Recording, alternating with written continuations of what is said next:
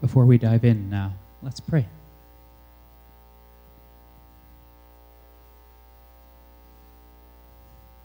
Lord God, thank you for your word. Father, thank you for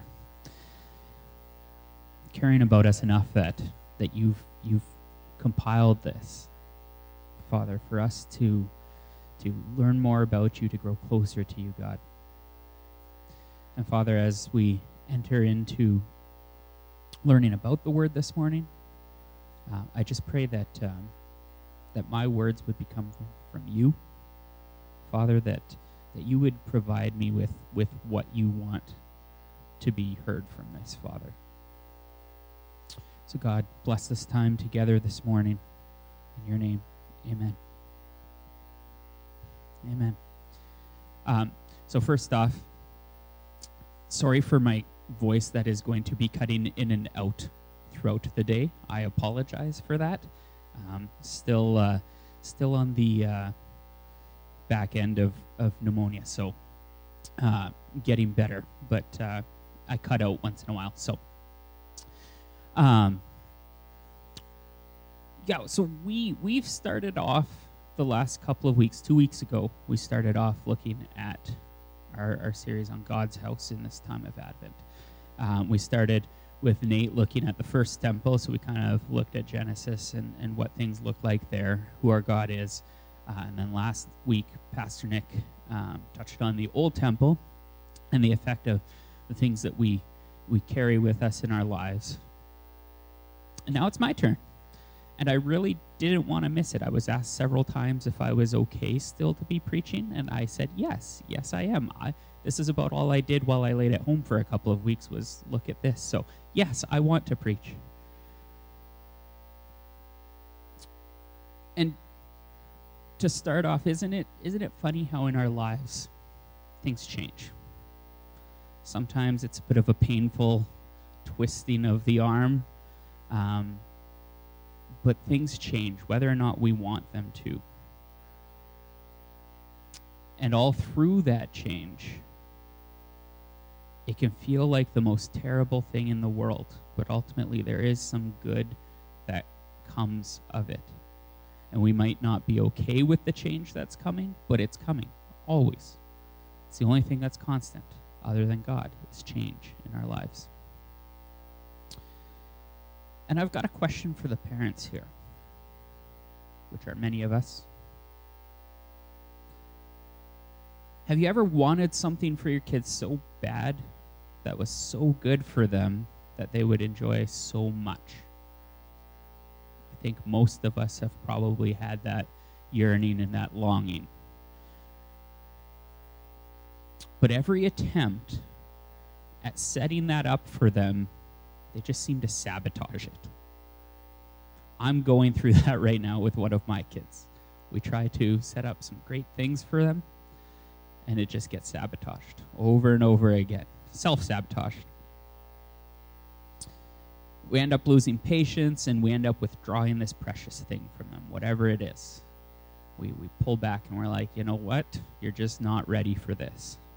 And it can be really frustrating and disheartening as a parent, right? I know in our case, it hurts because we're like, we want this for you, and you need this so bad, but I just can't give it to you. You won't let me give it to you. We still want the best for our kids, though, so we try to find a new way to make that happen. What's that got to do with today's scripture, though? Let's start by taking a look at the background of the book of Ezekiel. The prophets is not somewhere that I have spent a lot of time of study.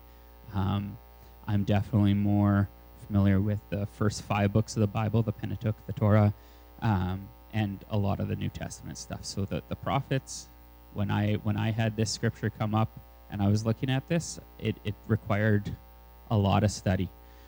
So I had to learn a little more about what was happening in the time of Ezekiel. So he was a prophet who lived about 400 years into the Israelites' Babylonian exile. So when they were carted off into exile, about 400 years into that. And as most of us are aware, this exile. So Israel had broken faith with God. They tried again and again to be faithful, or God tried to get them again and again to be faithful, and repeatedly they struggled upholding that. And so then they're conquered and exiled by Babylon. And most of the Israelites were deported as a result of this. And we've seen throughout the narrative multiple times where they've been sent back. They'll rebuild a wall, they'll rebuild the temple, a few things. They get to come back, but most of them are sent away to start. Ezekiel's primary purpose with his writings, he was a prophet of God, one of the major prophets. His goal was to restore God's glory before Israel after this continual rejection. So Ezekiel's definitely very prophetic with a lot of imagery, and that's why we jumped around today. Throughout chapter 10, there's a lot of stuff about wheels and cherubim and eyes and all kinds of stuff that really isn't the focus of what we're looking at this morning. So we jumped around to the pertinent verses. And we're not going to dig into too much of that imagery today. But it's important to see this context, that this is where he was coming from. Now, in the chapter prior to this, in chapter 9, we see the Lord beginning to move away from the temple. This movement kind of starts, and he moves away from those who had moved away from him. And that's something to keep in mind. He moved away from those that have moved away from him. We then get a sense of coming judgment in chapter 9 and 10, as there are people marked and executioners sent through the city. And then there are some hot coals, not in the Isaiah sense, being scattered amongst the city. In the midst of all of this, we see this description of God's movement. So the temple, the tabernacle was a place where the ark was stored, and the presence of God in the form of a cloud while they were in the wilderness would settle over this inner part of the tabernacle where the ark sat. And then with the temple, there's the Holy of Holies in the middle, where God's presence resided. It was his place amongst his people. But we see some movement happening in this vision of Ezekiel's. And that's what we want to take a closer look at this morning. But we kind of need to understand the temple a little bit. There was an inner part, so that's the Holy of Holies where the ark rested. And then there was the inner court, and there was the outer court. There are multiple stages and places for different people to be within the temple. And in that outer court was the east gate that went out into the city.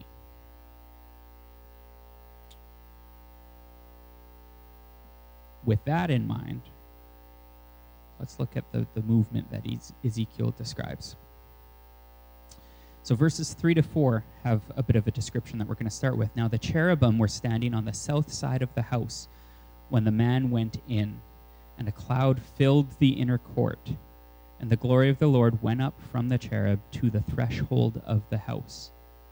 And the house was filled with a cloud, and the court was filled with the brightness of the glory of the Lord. It's not a lot to unpack there, hey? Really what we're looking at here is that movement. So he's moving from his seat to the threshold of the temple. So very specifically to the threshold.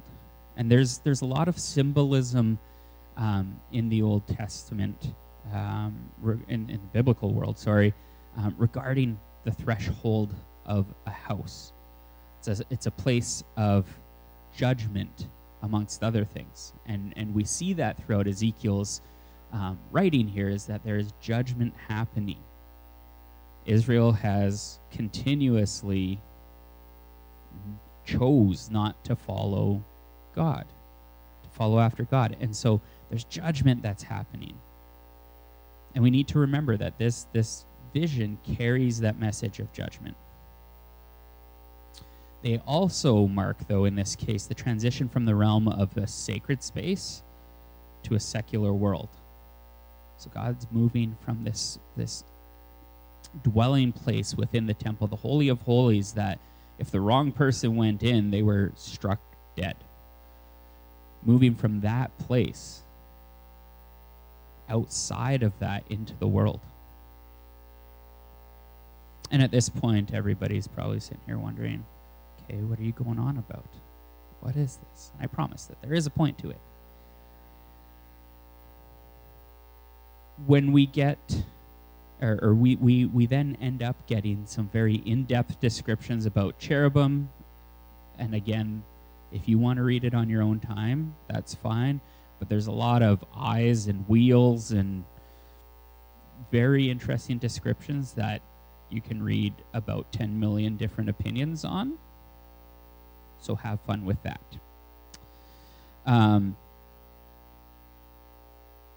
I want to jump, though, to where we jump to verses 18 to 19. Then the glory of the Lord went out from the threshold of the house and stood over the cherubim. And the cherubim lifted up their wings and mounted up from the earth. Before my eyes they went out, with wheels beside them. And they stood at the entrance of the east gate of the house of the Lord. And the glory of God of Israel was over them. So now we've moved from the threshold of the temple to this outer court, to the east gate, heading out into the city from there. By the end of chapter 11, as we read, the glory of God ultimately heads up the mountain and departs. And this seems like such a sad moment. God's leaving Israel. And really, in a way that it is. Right? Remember my question about being a parent who wants to give their kid the world, but they keep making decisions that make it really difficult to give them exactly what they need. God wants to give his people everything, and that was what he did. He wanted to dwell with them. He wanted to dwell with them in the garden. We kiboshed that too. Humanity kiboshed the chance to live with God in the garden. So then we had a few faithful over the many years, to eventually the point that there was a nation established out of these faithful, and the nation of Israel came to be. And out of Egypt, there was change that was coming. But again, change, no matter how good it is, can be very difficult for us. And we see that in what happens in the story of Israel again and again. So they come out of Israel. They have this chance to head into the promised land fairly quick. I mean, there's a little bit of a walk involved, but they could have gone in. But instead, they wanted to complain, and they had a difficult time adjusting to life outside of Egypt. So then they ended up wandering for 40 years. In the meantime, though, God was establishing them. The ark was built. God led them. His presence was with them. The pillar of fire and the pillar of cloud. His presence was with them in the tabernacle as they set up, as they traveled around. God was with them through all of that. And then when the temple was built, the ark was placed in the Holy of Holies. God's presence dwelt there with them. They had easy access to God. They could go to the temple, and God's presence was there. He wanted to give his people everything. He had a way set up for that to happen.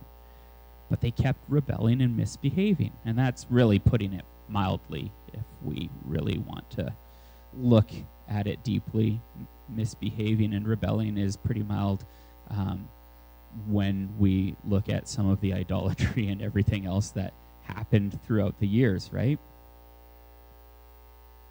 This vision shows that God's patience in trying things this way has run out. Landon Dowden, a commentary author, says this: God's presence is a blessing.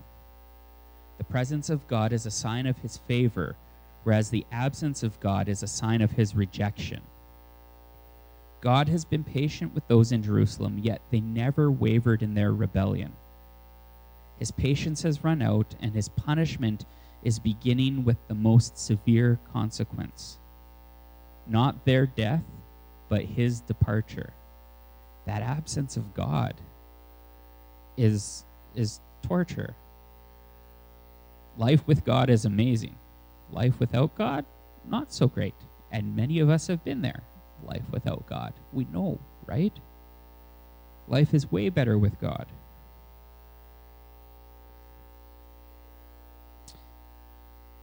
But when we've given our kids something and they sabotage those efforts for us to help them enjoy it, often the punishment can be to take away what it is we've given in order for them to appreciate it more.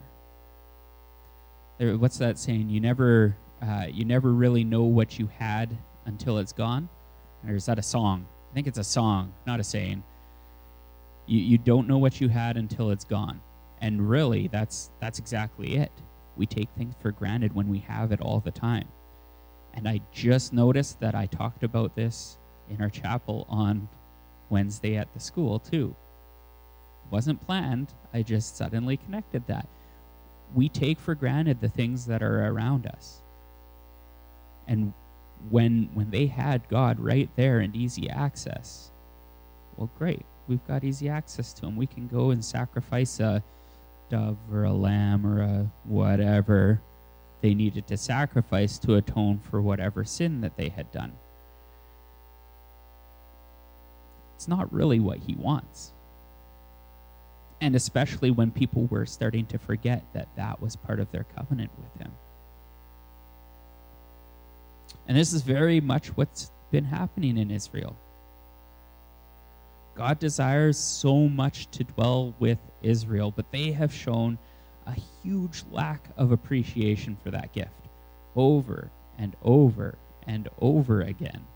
It's not just, oops, we slipped up once. Over many, many years, things kind of get good for a while, and then they get really bad.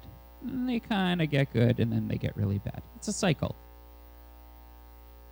The glory of the Lord now is moving out of the temple, where he dwelled with his people. And the temple now lies empty. But there's hope in this. And we could leave this whole thing and this whole unpacking there in doom and gloom as a warning of, hey, be good or God's gone. But that's really just not the case, and that's not true. There's more to it than just God punishing Israel for their continued wrongdoing. God loves us. And there's nothing that we can do that's so bad that God will not take us back. When we discover that we're given, that we've given our kids, let me restart that sentence. When we discover that what we've given our kids needs to be removed, even though it could be really good for them, we don't just give up on them having it usually. I know for us, we'll get creative and try to find a new way for it to be present in their lives that would work better at that point. Something that will work better for us to provide it to them. Something, sometimes that means allowing access to it for short periods or in a different setting or whatever. It might even be just changing it so, oh yeah, it's not before bed. It's only in our living room. We put it on a timer, whatever. Remember, God wants to be with his people. He will never just abandon them. That's a promise that he's made us. And God doesn't break his promises. He will never just abandon them. We've established that. That's really not what our God is like.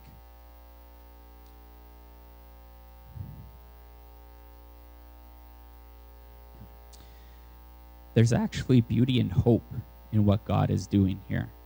And we can miss that.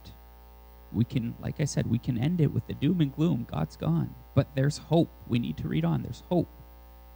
The vision serves as a reminder to Ezekiel that the temple isn't a prison for God.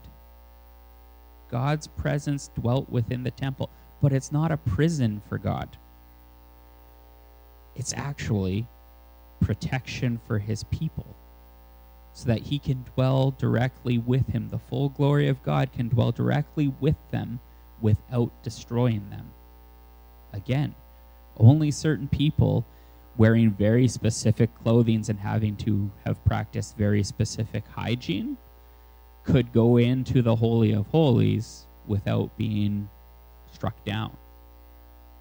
The presence of God is just so powerful in all of its pureness that there needed to be something to contain it, to protect his people.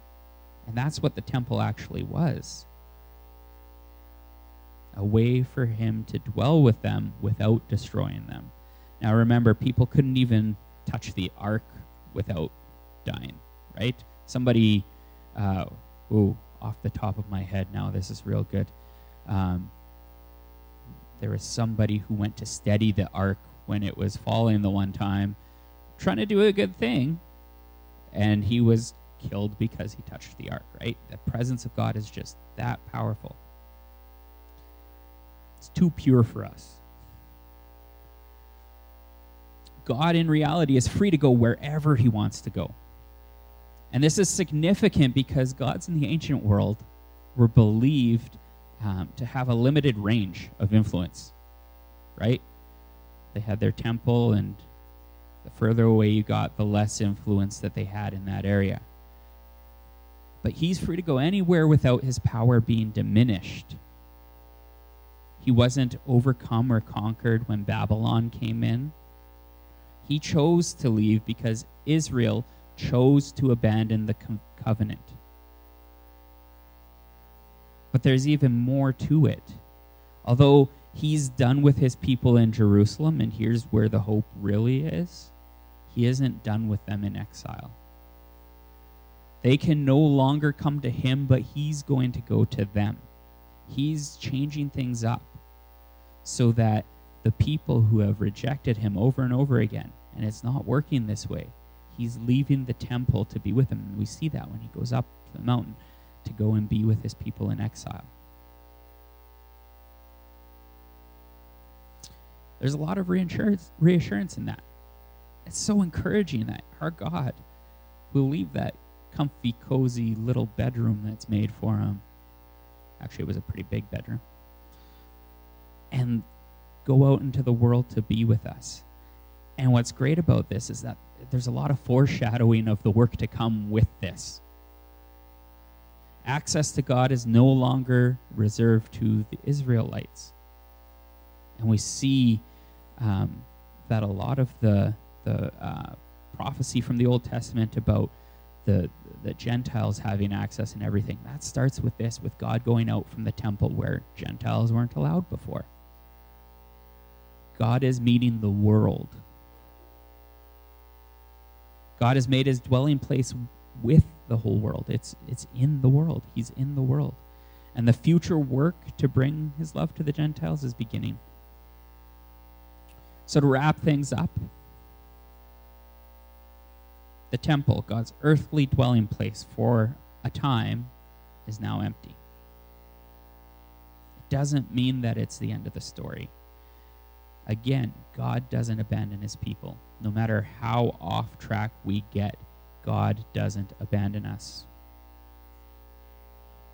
He becomes available in new ways. So even somebody who grew up in the church, who's left the church, God hasn't abandoned that person. He might not reach them on a Sunday morning anymore.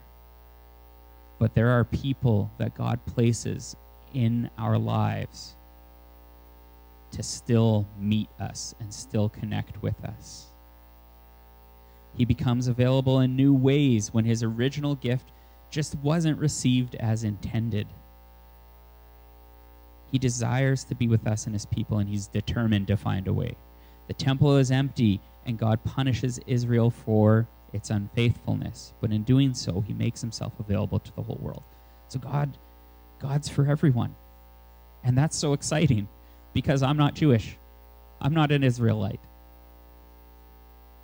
God's for me. God's for you. God's for everybody in this city. Because he left the temple. So his future work of redemption can only be accomplished by removing his presence from the temple and becoming for everyone. It was all done for us. Each and every one of us now has access to God without having to fly to Jerusalem, or think 200 years ago where you had to get on a boat, go across the ocean for a couple months, then trek across the desert to get to Jerusalem, or however they did it. We don't need to do that. Each and every one of us has access to God without doing that. It's the silver lining in this part of the story, because it sounds so sad that God just gave up on Israel. He didn't give up on Israel.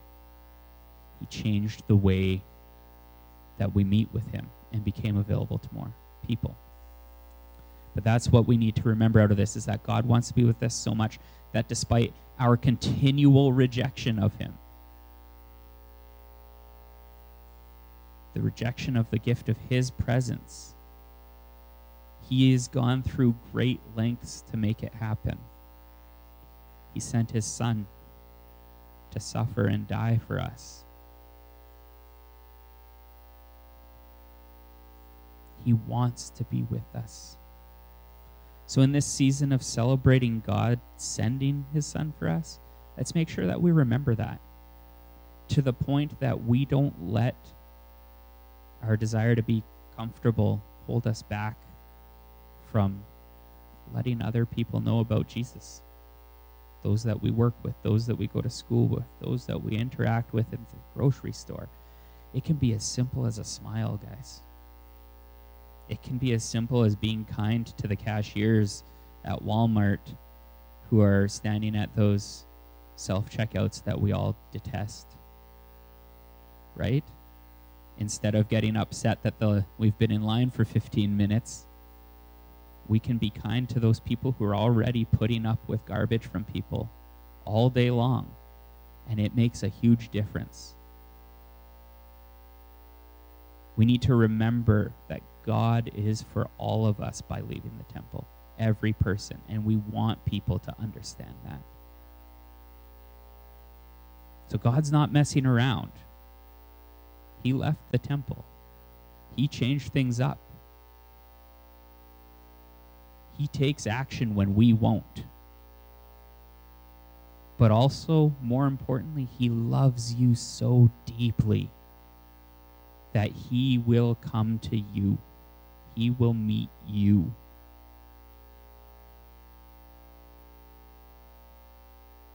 So Father God, we thank you. Father, that you left the temple to come and find us, Father.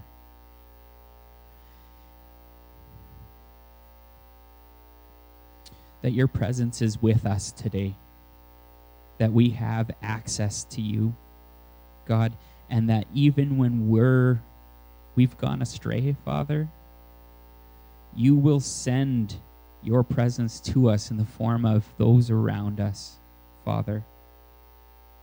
And God, I just pray that as we go throughout our weeks, as we live out our lives, that your presence would be with us so that we can be your presence to those around us, those who don't feel your presence with them, Father. That we would be a light in the darkness. And Father, I just pray that anybody who's here today or listening, who desires to know you and doesn't yet, God, that you would touch their lives. Father, that you would let them know that you're there meeting with them, that you love them, and God, that you want to spend eternity with them, Father. So, Father, I pray a blessing over those who are here today, those who are listening.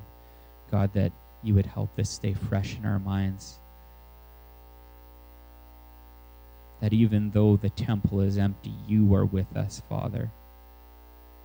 And that there was more work to come after the temple was emptied.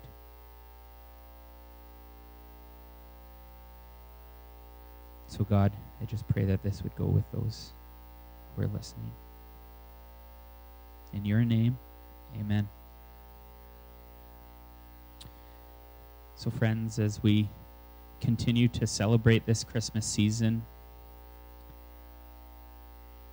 just go knowing that God loves you deeply and walk that out. Live like you know that. Blessings to everybody.